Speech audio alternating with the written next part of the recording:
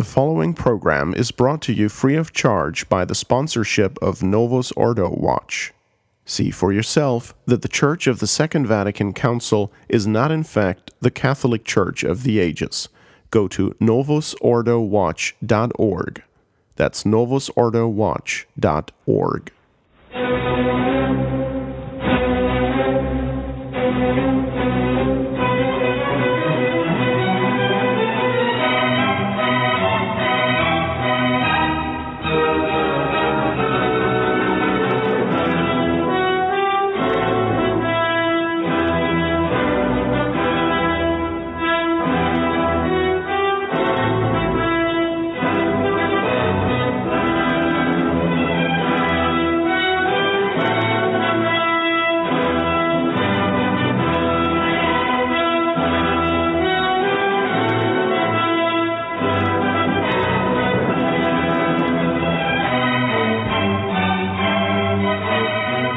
Good evening, ladies and gentlemen. Welcome to Francis Watch on member-supported Restoration Radio. I'm your host, Stephen Heiner, and joining me as always are His Excellency Bishop Donald Sanborn and Father Anthony Cicada. Your Excellency, Father, thank you for joining us.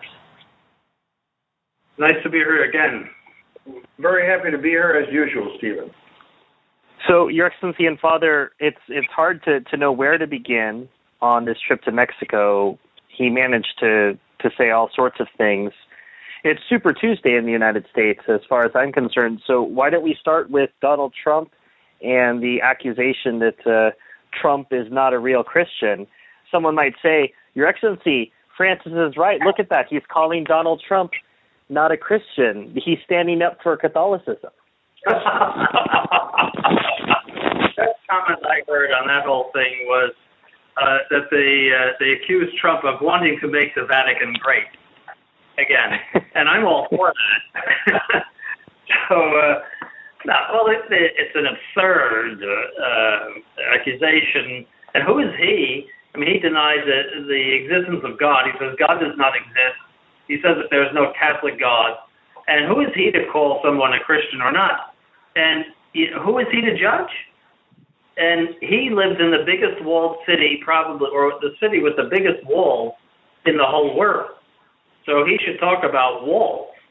If you get around to the back of the Vatican, the walls, they look like a mountain. They were built in the Middle Ages. But I don't want to say that too much because he might get it in his head to tear them all down.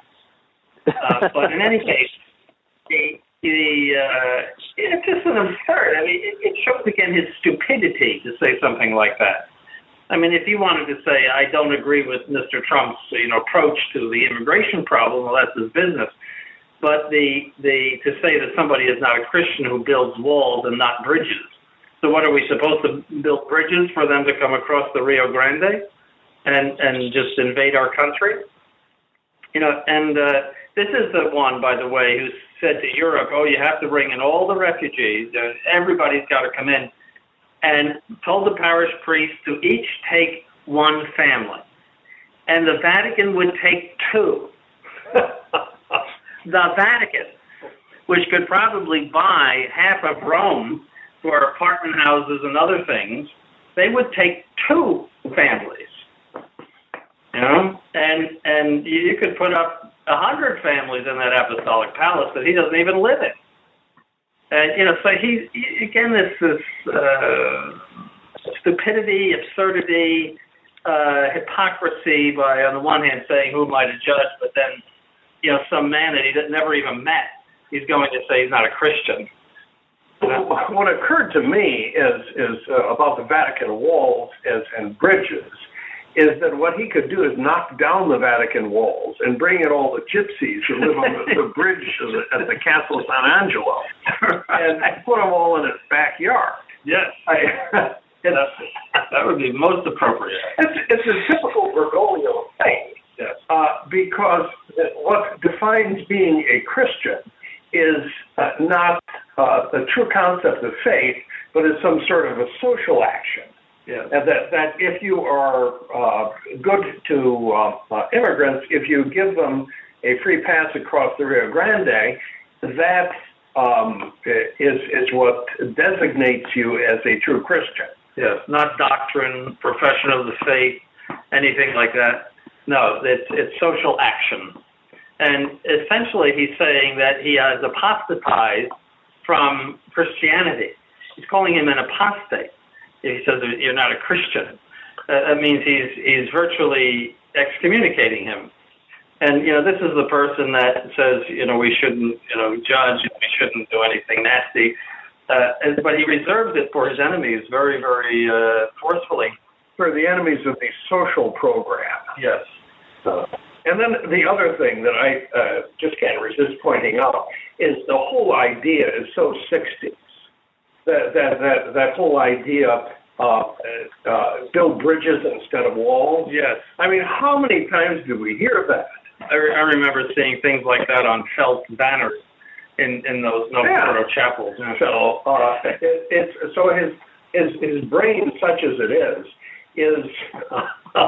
it's sort of stuck in gear in the 60s with those felt banner ideas. I don't know if they do that. Do they do that anymore in the Novus Ordo Church? Did they do that when you were in there, felt banners with idiotic things on them, flowers? They did in my time, Father, and Your Excellency, but you have to keep in mind, that was back in the Audis. I haven't been in a Novus Ordo church in a long time, so I can't really speak to that. I have to say, though, on the walls issue of the Vatican, I just see it as a practical preventative measure to stop the Vatican from being overwhelmed by hordes of Asian tourists. I think you kind of have to keep the wall in place for now. They got to get those pictures. Right. The gypsies are nothing compared to the fearsome hordes of Asian tourists. Remember, they are related to Genghis Khan. Now, in relation to this Mexico trip, in addition to quote-unquote excommunicating Donald Trump, we also got some comments on contraception, a la Ratzinger, and quote-unquote exceptions to the rule. The quote, the translated from the Vatican website transcript of the interview was read as such. Abortion is not the lesser of two evils.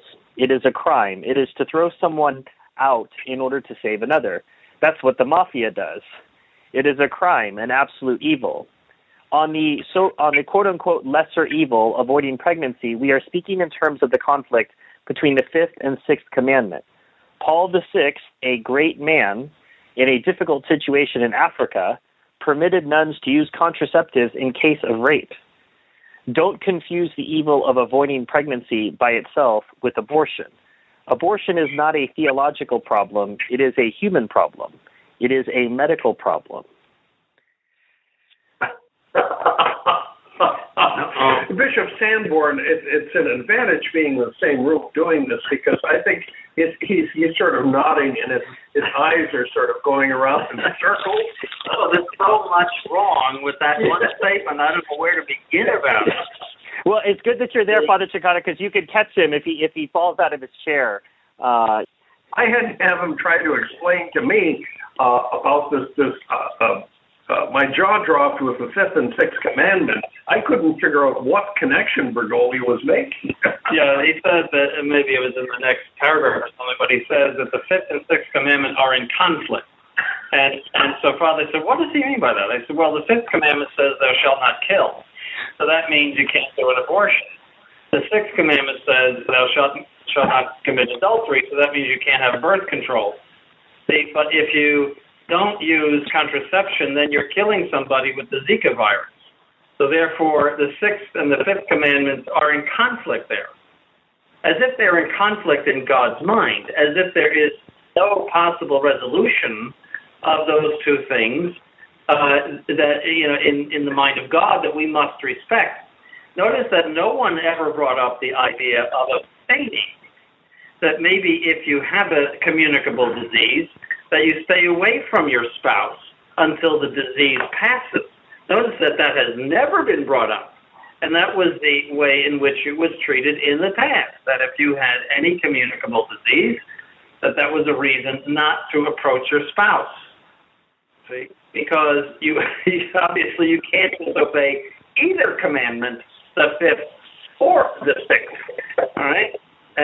But to say that, on the one hand, abortion is intrinsically evil, that's essentially what he's saying. But then he says that, well, preventing conception is not intrinsically evil. That means it's intrinsically good. You see, because if it's not intrinsically evil, then it's intrinsically good, and it becomes evil only by circumstance. This is standard moral theology. And therefore, it's just some circumstance that makes it evil. That's why Lombardi said, whose job it is usually to fix him up. He made it worse. He said that you can use artificial birth control with discernment. In other words, you need some sort of, good reason to use that. No, it's just that only now, when Bishop Sanborn explained it, he explained it to me twice before, what the sort of non-reasoning process of Bergoglio was, and I still didn't get exactly what he's getting at. Now I'm like, it's so goofy. The jaw, my jaw hits the floor. It surprises the cat sitting here. Listening carefully. Yeah, someone would be so stupid to say something like that.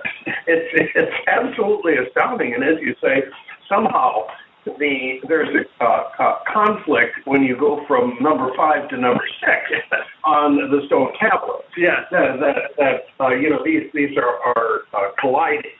It's as if there's a conflict in the very will of God. To say that those are conflicting commandments. That has never been said by anybody in the history of the church, that two commandments can possibly conflict. Both commandments must be observed, and absolutely. The implication is that you have conflicting commandments, and then God leaves it to you to figure out. Yes. Which is, yeah.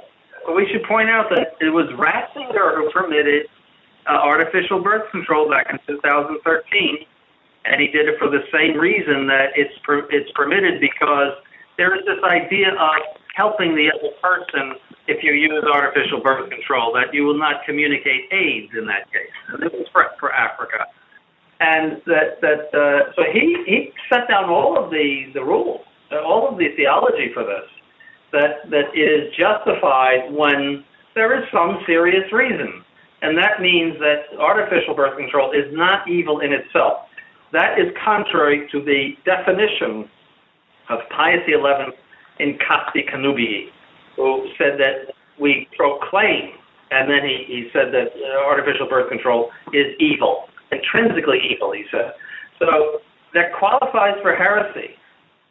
And it is against the universal ordinary magisterium of the Church, which one of the members of the Fraternity of St. Peter said that this is against the ordinary magisterium of the Church, but what Bergoglio said, and he instructed his people to simply ignore it. Just ignore it. So that would be like ignoring some enormous pile of garbage in the room that is stinking. It's like in the room and we don't talk about it. It's that recognize and resist. Well, now it's recognize and ignore. That's their approach to it. Doesn't this also violate the principle of the double effect, Your Excellency? No, it has nothing to do with double effect.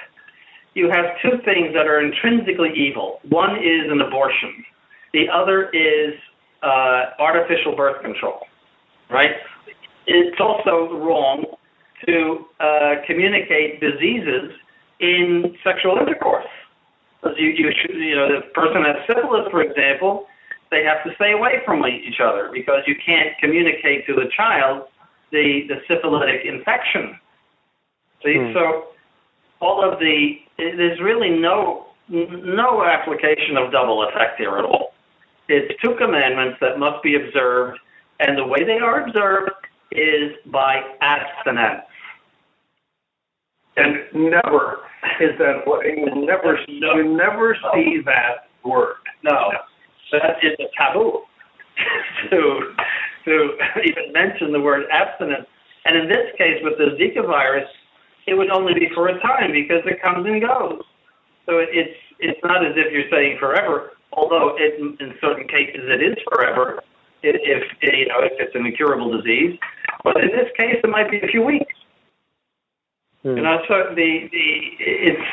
it's just a complete breakdown of Catholic morality. He's a heretic for saying it, and the recognized and resistance people have a credibility now that is in absolute ruin. You can't just ignore that. Well, the other thing is that the last vestiges of the old church that these people managed to hang on to were connected with sexual morality in some way or another. And that was basically what defined you as being a conservative, because you accepted all of the new principles of Vatican II, the new teachings of the Church, religious liberty, ecumenism, all that other stuff. And the last thing left for the so-called conservatives was the aspect of moral law that had to do with sex. But now even that is gone. With this latest pronouncement, how can you defend him anymore? I don't see how you can do it. No, and I just add this too, that all of the, let's call it the rationale of artificial birth control leads to abortion, because artificial birth control says you, not God, has control over the conception of human beings. Once you posit that principle, that human beings have control over their own conception and their own generation, then abortion becomes legitimate, because after all, it's in the mother's womb. She has the control over her conceptions and her generations. And therefore, it justifies the principle of abortion. That's why abortion exists, because contraception exists. They go hand in hand. Well, from one heresy to another, Your Excellency and Father, earlier last month, on February the 5th, the gospel reading for that day, I don't know what feast it was in the Novus Ordo sect, but it was from St. Mark, chapter 6, verses 14 through 29, and specifically he was looking at verses 1 through 6, Matthew 11, which was related but not from that exact passage. And it reads, "And it came to pass, when Jesus had made an end of commanding his 12 disciples, he passed from thence to teach and preach in their cities. Now when John had heard in prison the works of Christ, sending 2 of his disciples, he said to him, Art thou he that art to come, or look we for another? And Jesus, making answer, said to them, Go and relate to John what you have heard and seen.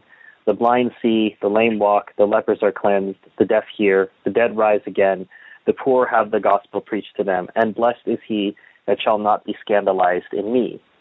Now, Francis commented on this, saying that he thought that St. John wasn't sure whether our Lord was actually the Messiah, and the text is from the Vatican Radio website. Took his congregation beyond the text of the gospel, inviting them to enter into John's cell to look into the soul of the voice crying out in the desert, of the one who baptized the crowds in the name of him who was to come, the one who was now weighed down not only by the iron chains that bound him in his prison, but by the shackles of some doubt, despite everything. But he also suffered in prison, let us say the word, the interior torture of doubt. But maybe I made a mistake? The Messiah is not how I imagined the Messiah would be. And he invited his disciples to ask Jesus, but tell us the truth. Are you he who is to come? Because that doubt made him suffer. Was I mistaken in proclaiming someone who isn't who I thought? The suffering, the interior solitude of this man, I, on the other hand, must diminish, but diminish thus in soul, in body, in everything. Diminishment is the word that comes to mind, Your Excellency. How would you... Something else comes to mind, because when you say at the beginning of the Vatican Radio comment that he took the congregation beyond the text of the gospel. All I could think of is that cartoon strip in the paper about 25 years ago, Beyond the Far Side. And because the comments on this are so crazy. Well, shall we review St. John the Baptist a little bit? He was conceived miraculously in the womb of Elizabeth, who was sterile and in old age, right? And so by the power of God, and then when our Blessed Lady went to see St. Elizabeth, he leapt for joy in the womb of St. Elizabeth, all right, for the presence of Christ in the womb of our Blessed Lady.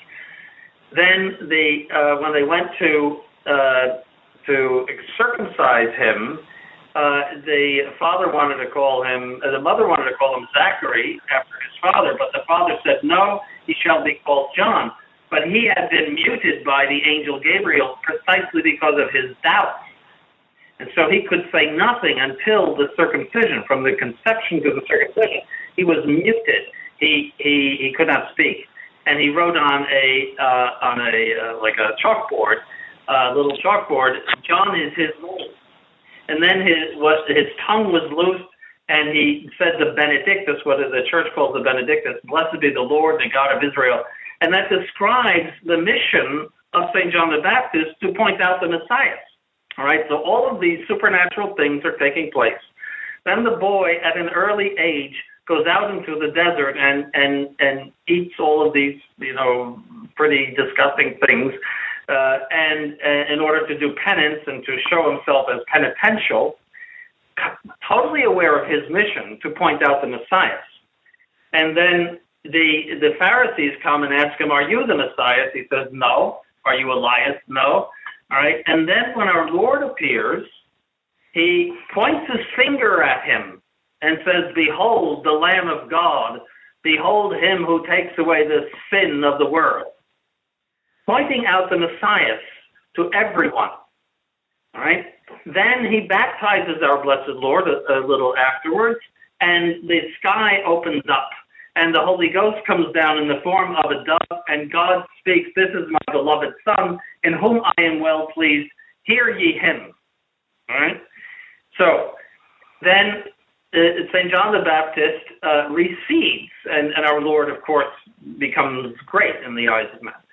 And the reason why he's in prison is not because he pointed out the Messiah.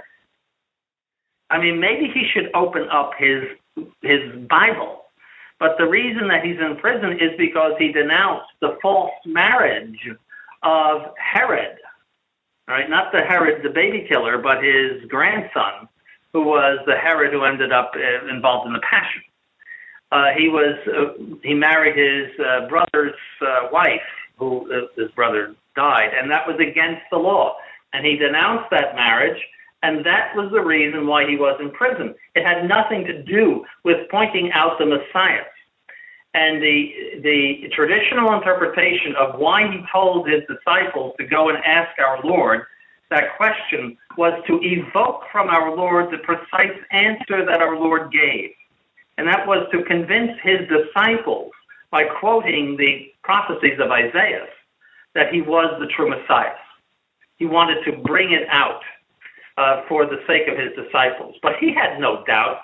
That would be to doubt the faith. I mean, how could a person like that have any doubt, given all of the supernatural interventions in his life, that his whole life is given over from the time that he was a young child, given over to the pointing out of the Messiah? That how could he have any doubt? It tells me that he's got a lot of doubt. That doubt, he talks about doubt as if it were some sort of noble thing there. He has doubts, and he's got these tortures, and I think he's beyond doubt. Personally, I don't think the man believes in God. That's my personal belief about Bergoglio. But he treats doubt as if, you see, you shouldn't feel so bad if you're doubting the faith, because look at John the Baptist. He doubted it too. But it is one more slap in the face, a blasphemous flat against St. John the Baptist, and also a profession of ignorance concerning Holy Scripture, and also a profession of disbelief and unbelief with regard to the supernatural events in St. John the Baptist's life. I agree with Father Cekada's assessment. I think it was beyond the text of the gospel, definitely to the far side in that interpretation. And these are the people who wanted to make religion more scriptural. Yes. And that's what I kept on thinking when Bishop Sanborn was recounting all of this. That's what we were told time and time again, that this big shift in as a result of Vatican II, we were going to really get the kernel of Scripture. Well, we don't get the kernel of anything here. There's a lot of corny stuff. Yeah. I was going to say maybe Colonel Sanders. That's about it. The next thing I'd like to look at, Your Excellency and Father, is something that's happening in Great Britain, which is the Year of Mercy bus. I don't know if our listeners have had a chance to read this. It was reported in the Catholic Herald, which is one of the Novus Ordo papers of record, and it's by the Diocese of Salford, and it's a double-decker bus that's going to tour parts of Greater Manchester and Lancashire, and there's going to be priests on board available to hear confessions. They're going to be able to give blessings or just have a simple chat, quote unquote. There will also be music and young volunteers distributing leaflets to passers-by. Bishop John Arnold of Salford said, "The Mercy Bus is a way of reaching out to people who might not otherwise have contact with the church. We are going to them rather than expecting them to come to us." Well, maybe you could get a bus down there in Florida, Your Excellency, pack up the seminarians, go down, distribute leaflets, and follow Novus Ordo Watch's planned Year of Condemnation, and you could hand out lots of condemnations to people. It's another gimmick. And what's the point? So corny. The whole idea of doing something like that, and what's the point with this missionaries of mercy anyway? What are these people supposed to do? Well, they're supposed to tell people who are living in adultery that it's okay to go to communion, that it's homosexual, that it's okay if they carry on the way they do, and all sorts of other things. That's the Year of Mercy. And they would do better to show up at a fitness gym with that than run around England. Who's going to come out of their houses? If they were selling ice cream, they might do a little better. But England is a place that is virtually religionless, and who is going to come out and be excited about a bus coming through, or show up at the stock exchange or something? That's what people are really interested in. It's just so stupid. I think it will be a tremendous flop. I don't think anybody will pay much attention to it. There's the character of the English who doesn't lend itself to stuff like this. It might work in Mexico. Yes. But, the British are so laid back and diffident about anything like this. It's just a crazy PR stuff. Well, I suppose there's also... Right. Well, there's the risk of getting into an accident and you get hit by the bus of mercy. I don't know what happens then. You're definitely not waiting for people to come to you, I guess. You're bringing the faith to them.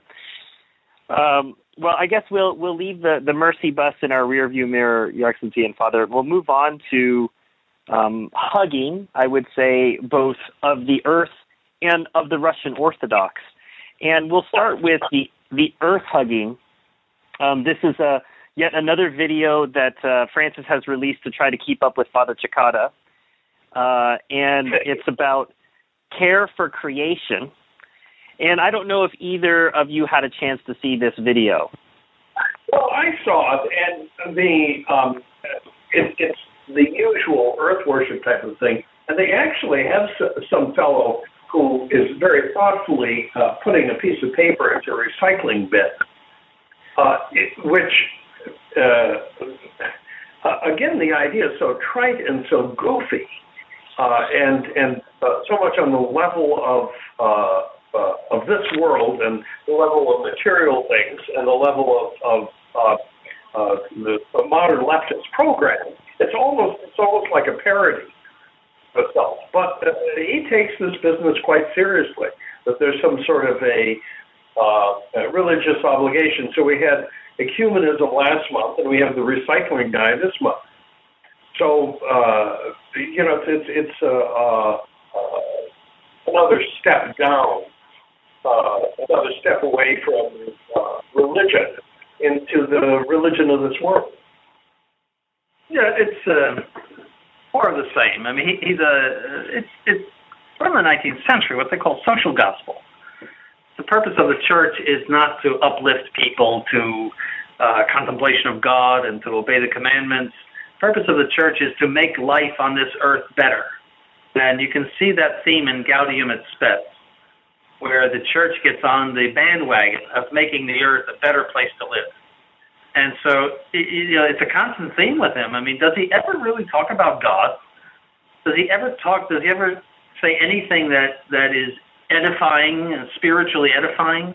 Isn't it always something about peace or tree hugging or some, walls and building bridges? I mean, he just pokes his nose into all of these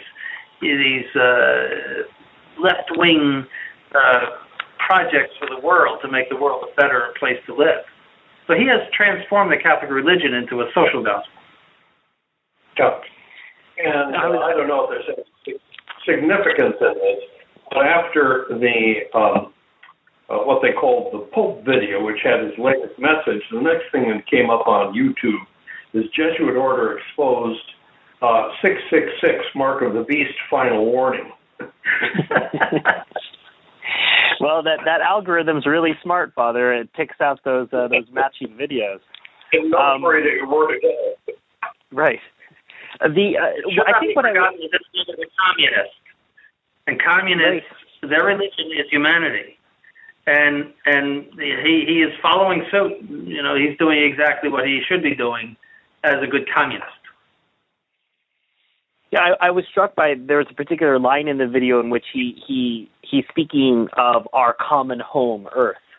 That we need to take care of this thing. And again, I both of you have made this point in previous episodes. So the Catholic position is not that we need to treat the planet like trash, but the point is that we have stewardship, we have guardianship, but this is all passing. This is going to go away, and we should be focused on building the kingdom of Christ within ourselves, not worrying about saving the planet. And there's a complete distraction here. You both said this before in the past, but the video sort of struck when he was speaking about it. It seemed to me there's something you said earlier, Your Excellency. You don't think that he believes in God. I think he definitely believes in saving the planet. I mean, I think that's his big thing. It's a religion substitute. It's what all the leftists do. They have religion substitutes. And it could be even things that are noble in themselves, like pancreatic cancer or breast cancer. They give to all of these things, or building hospital wings. Those things are good in themselves.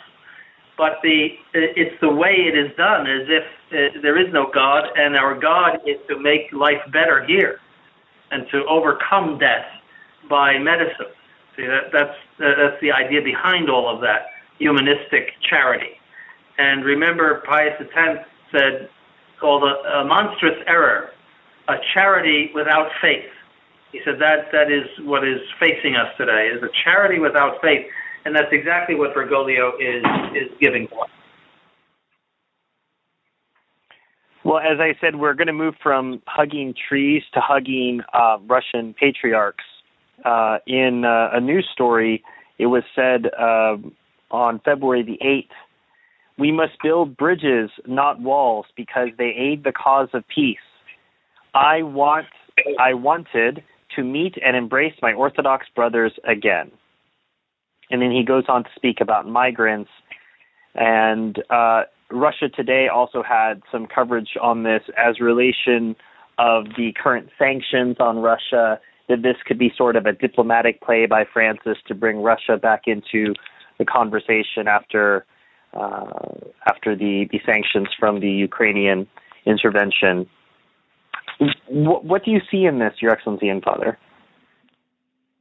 Well, it's more of the same. It's more of the ecumenical nonsense.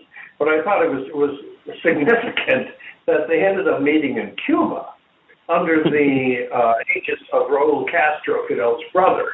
And this was the circumstance under which Kirill, who was supposed to have been a KGB agent or a KGB stooge when the Soviet Union still existed, in fact, it was done in Cuba. So that I thought was significant. The Russian patriarch, the Patriarch of Moscow, historically didn't ever want to have anything to do with the Pope because he had the idea, the patriarchs had the idea that there was no room in their religion for ecumenism because they believed that their religion was the one true religion. Why should they go and meet with someone who represented the false Roman religion? So at least at one point they had the idea that that you're supposed to have one religion that God expects you to adhere to, but apparently that's gone as well. I saw somewhere else, trying to find it now, that he was also Kirill in one of the statements that one of the paragraphs of the statement that he signed with Bergoglio, in effect, sort of gave away the store in the Ukraine. That the Ukrainian Catholics who had joined the Catholic Church, I think, come back from schism in the Union of Brest-Litovsk or something in the 1600s, and became known as Uniates. So the movement to join the Roman Catholic Church was referred to as Uniatism. So Bergoglio signed a statement with Kirill saying that, Uniatism is now not the way to go. That trying to convert people is not really the way to go. And the Ukrainians felt sold out by him because they had been persecuted by the Russian Orthodox in the Ukraine precisely because they were Uniates and they had united themselves in the 17th century to the authority of the Pope. So in effect, Bergoglio gave away the store ecumenically there for the sake of meeting with this bearded KGB agent. Yes, and those Eastern Europeans suffered a great deal at the hands of the Tsar and the Russian Orthodox, which is a branch of the Tsarist government. Suffered a great deal. Had their churches taken away. It was centuries of suffering and strife. And for him to, in one sentence, say, well, that was all wrong, that was the wrong approach, is to just say that all of those people who suffered at least white martyrdoms for their faith and for their loyalty to the Pope and for Uniatism, to be united to the Pope, well, that was just a lot of nonsense. But he said in the past, proselytism is all nonsense. It's the same principle that trying to propose the Catholic Church as the one true church is something that we should not do.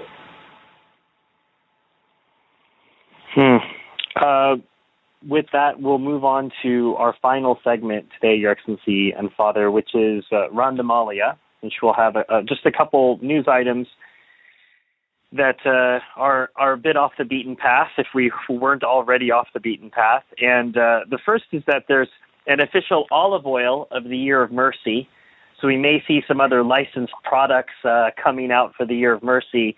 You know, all those other popes really missed out on all those endorsement possibilities when they had Jubilee years back in the day. I hear that the patriarch Kirill likes Rolex watches. So maybe there's a Rolex watch of the Year of Mercy, something like that. It could be they're competing for an endorsement there. And speaking of endorsements, there's a soccer match for peace.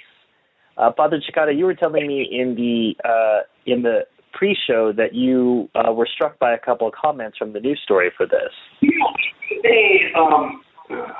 Normally something like this, the heading match, a soccer match for peace, with Bergoglio, would be something that I would kind of skip over. But when I looked at this, he sort of made a big deal of the soccer match for peace, different soccer stars, people that I've never heard of, thank heaven, and they were part of the match for peace. And he said that one of the definitions of the Pope is to be the servant of the servants of God.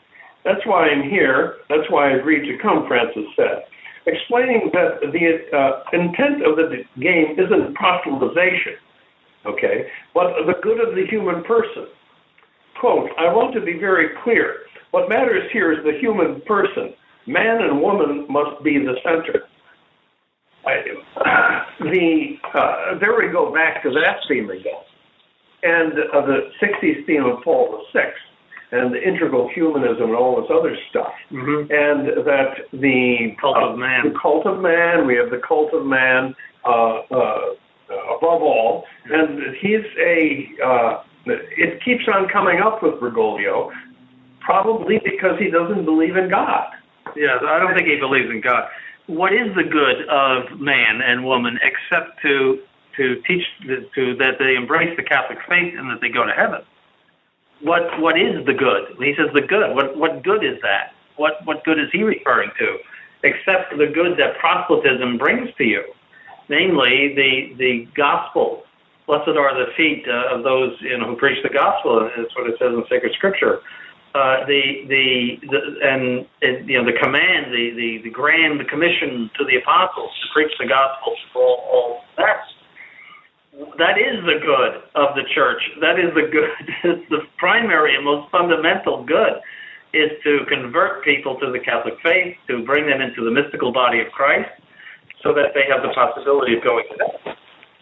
But what good is he talking about? That they can run and they can hit a ball with their heads? Well, what is the good? It's all pagan. This is all still pagan.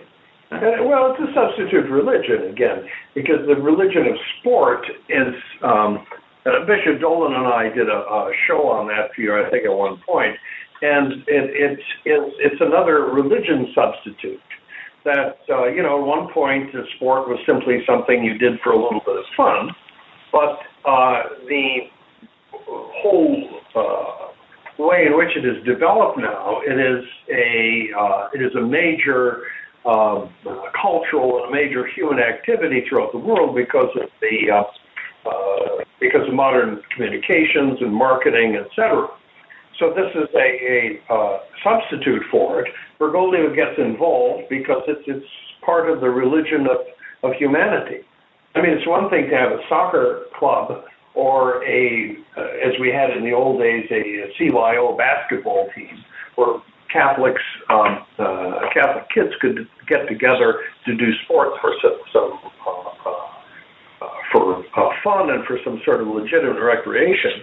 But what he's talking about now on the level of professional sport is actually a religion, which I suppose is the way that he wants it if man is the center of everything. Well, I figure, Father, you've got the height to probably have been a pretty good basketball player in your CYO days. Unlike me, I'm not tall enough, unfortunately. I remember being really dismayed. Maybe one of the early times I'd met Bishop Dolan, and we talked about Super Bowl Sunday, and there being a noticeable diminishment of people in the pews on Super Bowl Sunday, and I remember just being astonished by that. I was a young and naive trad at the time. I really didn't know, but marketing books, they talk about the fact that the NFL has managed to brand an entire day of the week.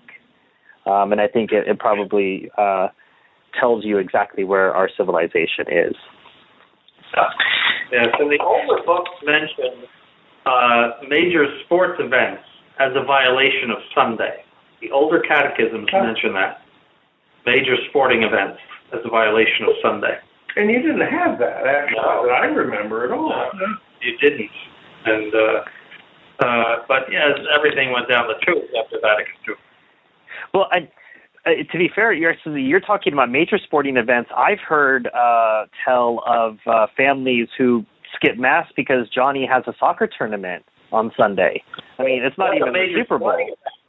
Johnny is going to be out on the field, or that Babs is going to be a cheerleader. I mean, that's major. That's bigger than the Super Bowl. The parents have to be there in adoration, down in adoration, falling before their children who are involved in sports and whatnot. I forgot. You're actually every sporting event of your child is a major sporting event. It's something I need to file away. Before I ask His Excellency about what's going on at the seminary, Father, because we know he's going to tell us there's nothing and it's boring and it's always the same. Life up at St. Gertrude's, we know, is not boring. I really have to say I enjoyed your Archbishop Lefebvre Sedevacantists video. I have to say, Father, it's the best one you've done in not to say that the other ones weren't great, but probably one of the most shocking points in that video was the fact that Bishop Sanborn was ever a young priest. You had all of these photos, and I saw all of this hair, all of this glorious hair. All of this hair on the then Father Sanborn's head, and I thought Father Dolan in that picture must have been younger than I am today, and I just thought, where did you get all these photos, Father? In his early 20s. Yes. No, yeah. It was a lot of fun going through those pictures, let me tell you. It's brought back an awful lot of memories. And it was something that I've always intended to say. Bishop Sanborn had talked in 1984 after our to do in 1983 with the Society about the mentality, the internal mentality of the Society of St. Pius X and how things sort of went in a cone in terms of the 2 or 3 different factions or different camps. But it was something that needed to be said again, especially in light of the book by Salsa and Cisco, the sort of screed against Sedevacantism. So there was a real need to bring up, I think, all of those quotes from Archbishop Lefebvre. That is something that has been written out of the official history, as it were. The Lefebvre canon. Yeah, the Lefebvre canon. It's been form criticized for distance, I think. So there's a difference between the Lefebvre of faith and the Lefebvre of history. By that same terminology, Father, they might classify yours as apocrypha. I guess they probably would, yeah, with their authority. But I mean, all of that stuff that I quoted from Archbishop Lefebvre was all authentic. And, he did say those things that at one point, what we would now call Sedevacantism was not a thought crime punishable by execution or the 101 of the Ministry of Truth in the Society of St. Pius X. But, he did go back and forth, and as I do point out later in the video, even after he had public conflicts with Sedevacantists in the late 80s, he even said things that were that gave credence to the Sedevacantist position and hinted that he himself might become a Sedevacantist. So the idea that it's demonized and that we're somehow all the spawn of Satan and now is absolutely crazy because they're in effect denying a part of their history for the sake of some sort of a gain now. Yeah, so I think Father Cekada should get an Academy Award. We should have an award ceremony, and he can come down the aisle with sunglasses on. And no, I don't think that's not possible this year because the Academy Awards people have decided that they need more racial diversity, that there wasn't enough in the last Academy Award, so I don't know what I could do. Maybe Cekada sounds Japanese, but they're not a... I don't think they're the person. They're not a minority group. So. Right. Well, and you could say I was on your camera crew or something, Father. And there's a half Asian for you. You could throw that. Yeah, that's right.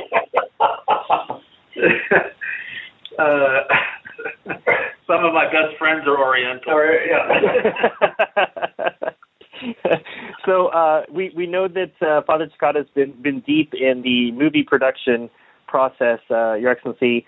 How about you? Well, I am still leading my bleak and dull life in the seminary, chained to a classroom and chained to preparation of classes. I'm teaching, the big course I'm teaching is church history from the time of Leo XIII to the end of Pius XII's reign. Which is very, very interesting, obviously, because it leads right up to our present problem. But it's a problem for me because so much is known about those reigns that you have to condense it. You know, you're reading all of these books, and you have to condense it into something that is they're able to digest. But it's just enormous, and but yet there's some very, very interesting things that I do read in the preparation of that class. So, but that occupies practically all my time. That's all I do is that. And next year should be easier because we go back to the early period, the first 300 years, and it's pretty much a textbook thing, and we don't know that much, thank goodness. So there's not that much to say. But I do want the seminarians to understand how Vatican II happened, and I do comment that would be too long to go into here, but it might be actually a show. It all goes back to the pendulating papacy and accommodationism, and we're seeing all of those things go back and forth in this period, and we're seeing personalities that were well known, and I think they're getting a picture of how Vatican II did in fact take place. When you have an effect like Vatican II, you have to look for a cause behind it. And it's in that period from really, I would say, after the French Revolution right up to 1958, but especially in the 100 years before, say from 1870 or so, to 1958 or 62. So more or less that. But it would take me. Well, I don't want to give you any ideas you might get before a show on that. But it really, they're seeing a lot of the details of how Vatican II happened. Well, you know me too. You know me too well, Your Excellency. Yes, I know nothing. I'm a complete nincompoop, and I really, my mind is blank.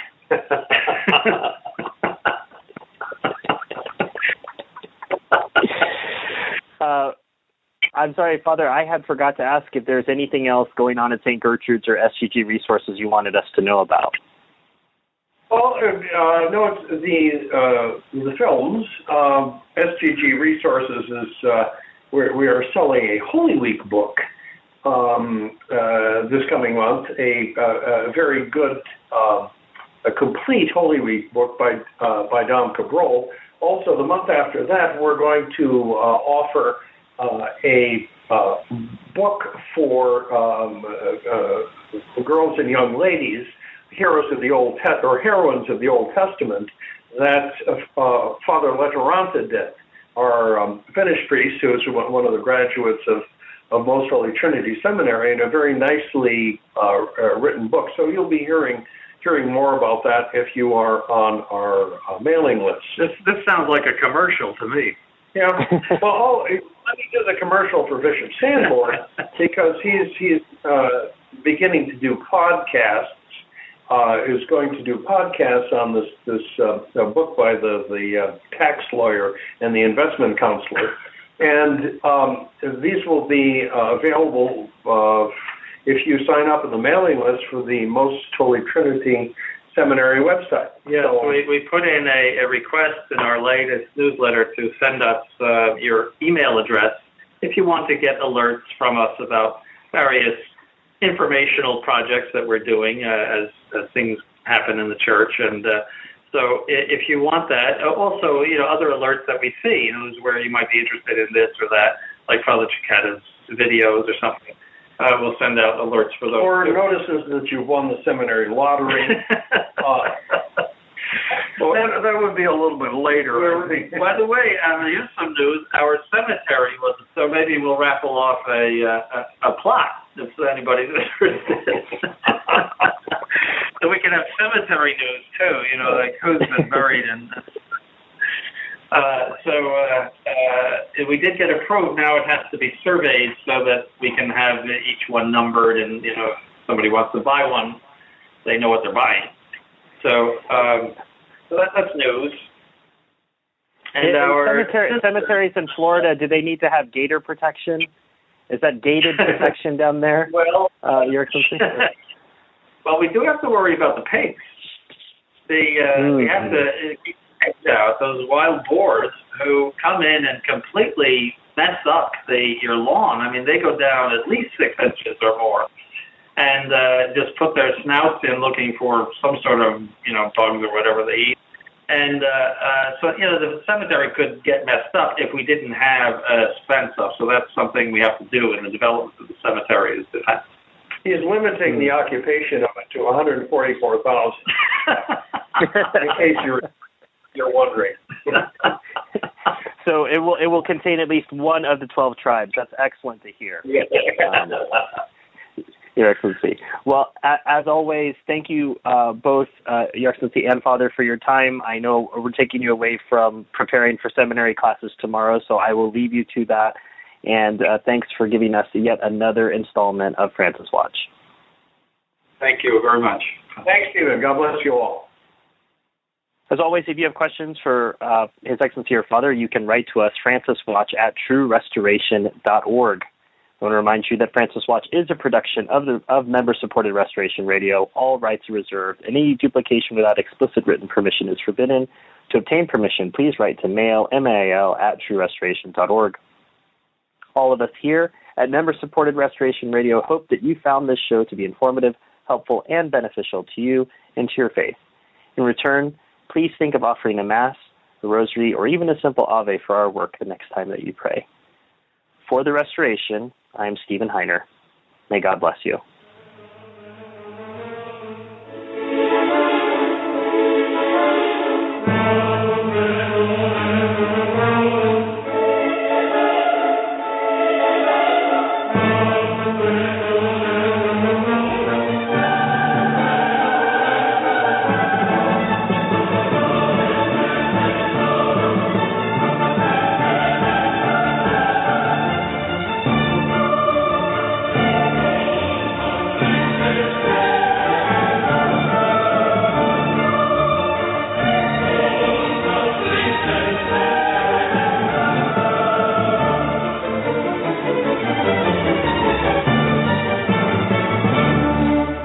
This program was brought to you free of charge by the sponsorship of Novus Ordo Watch.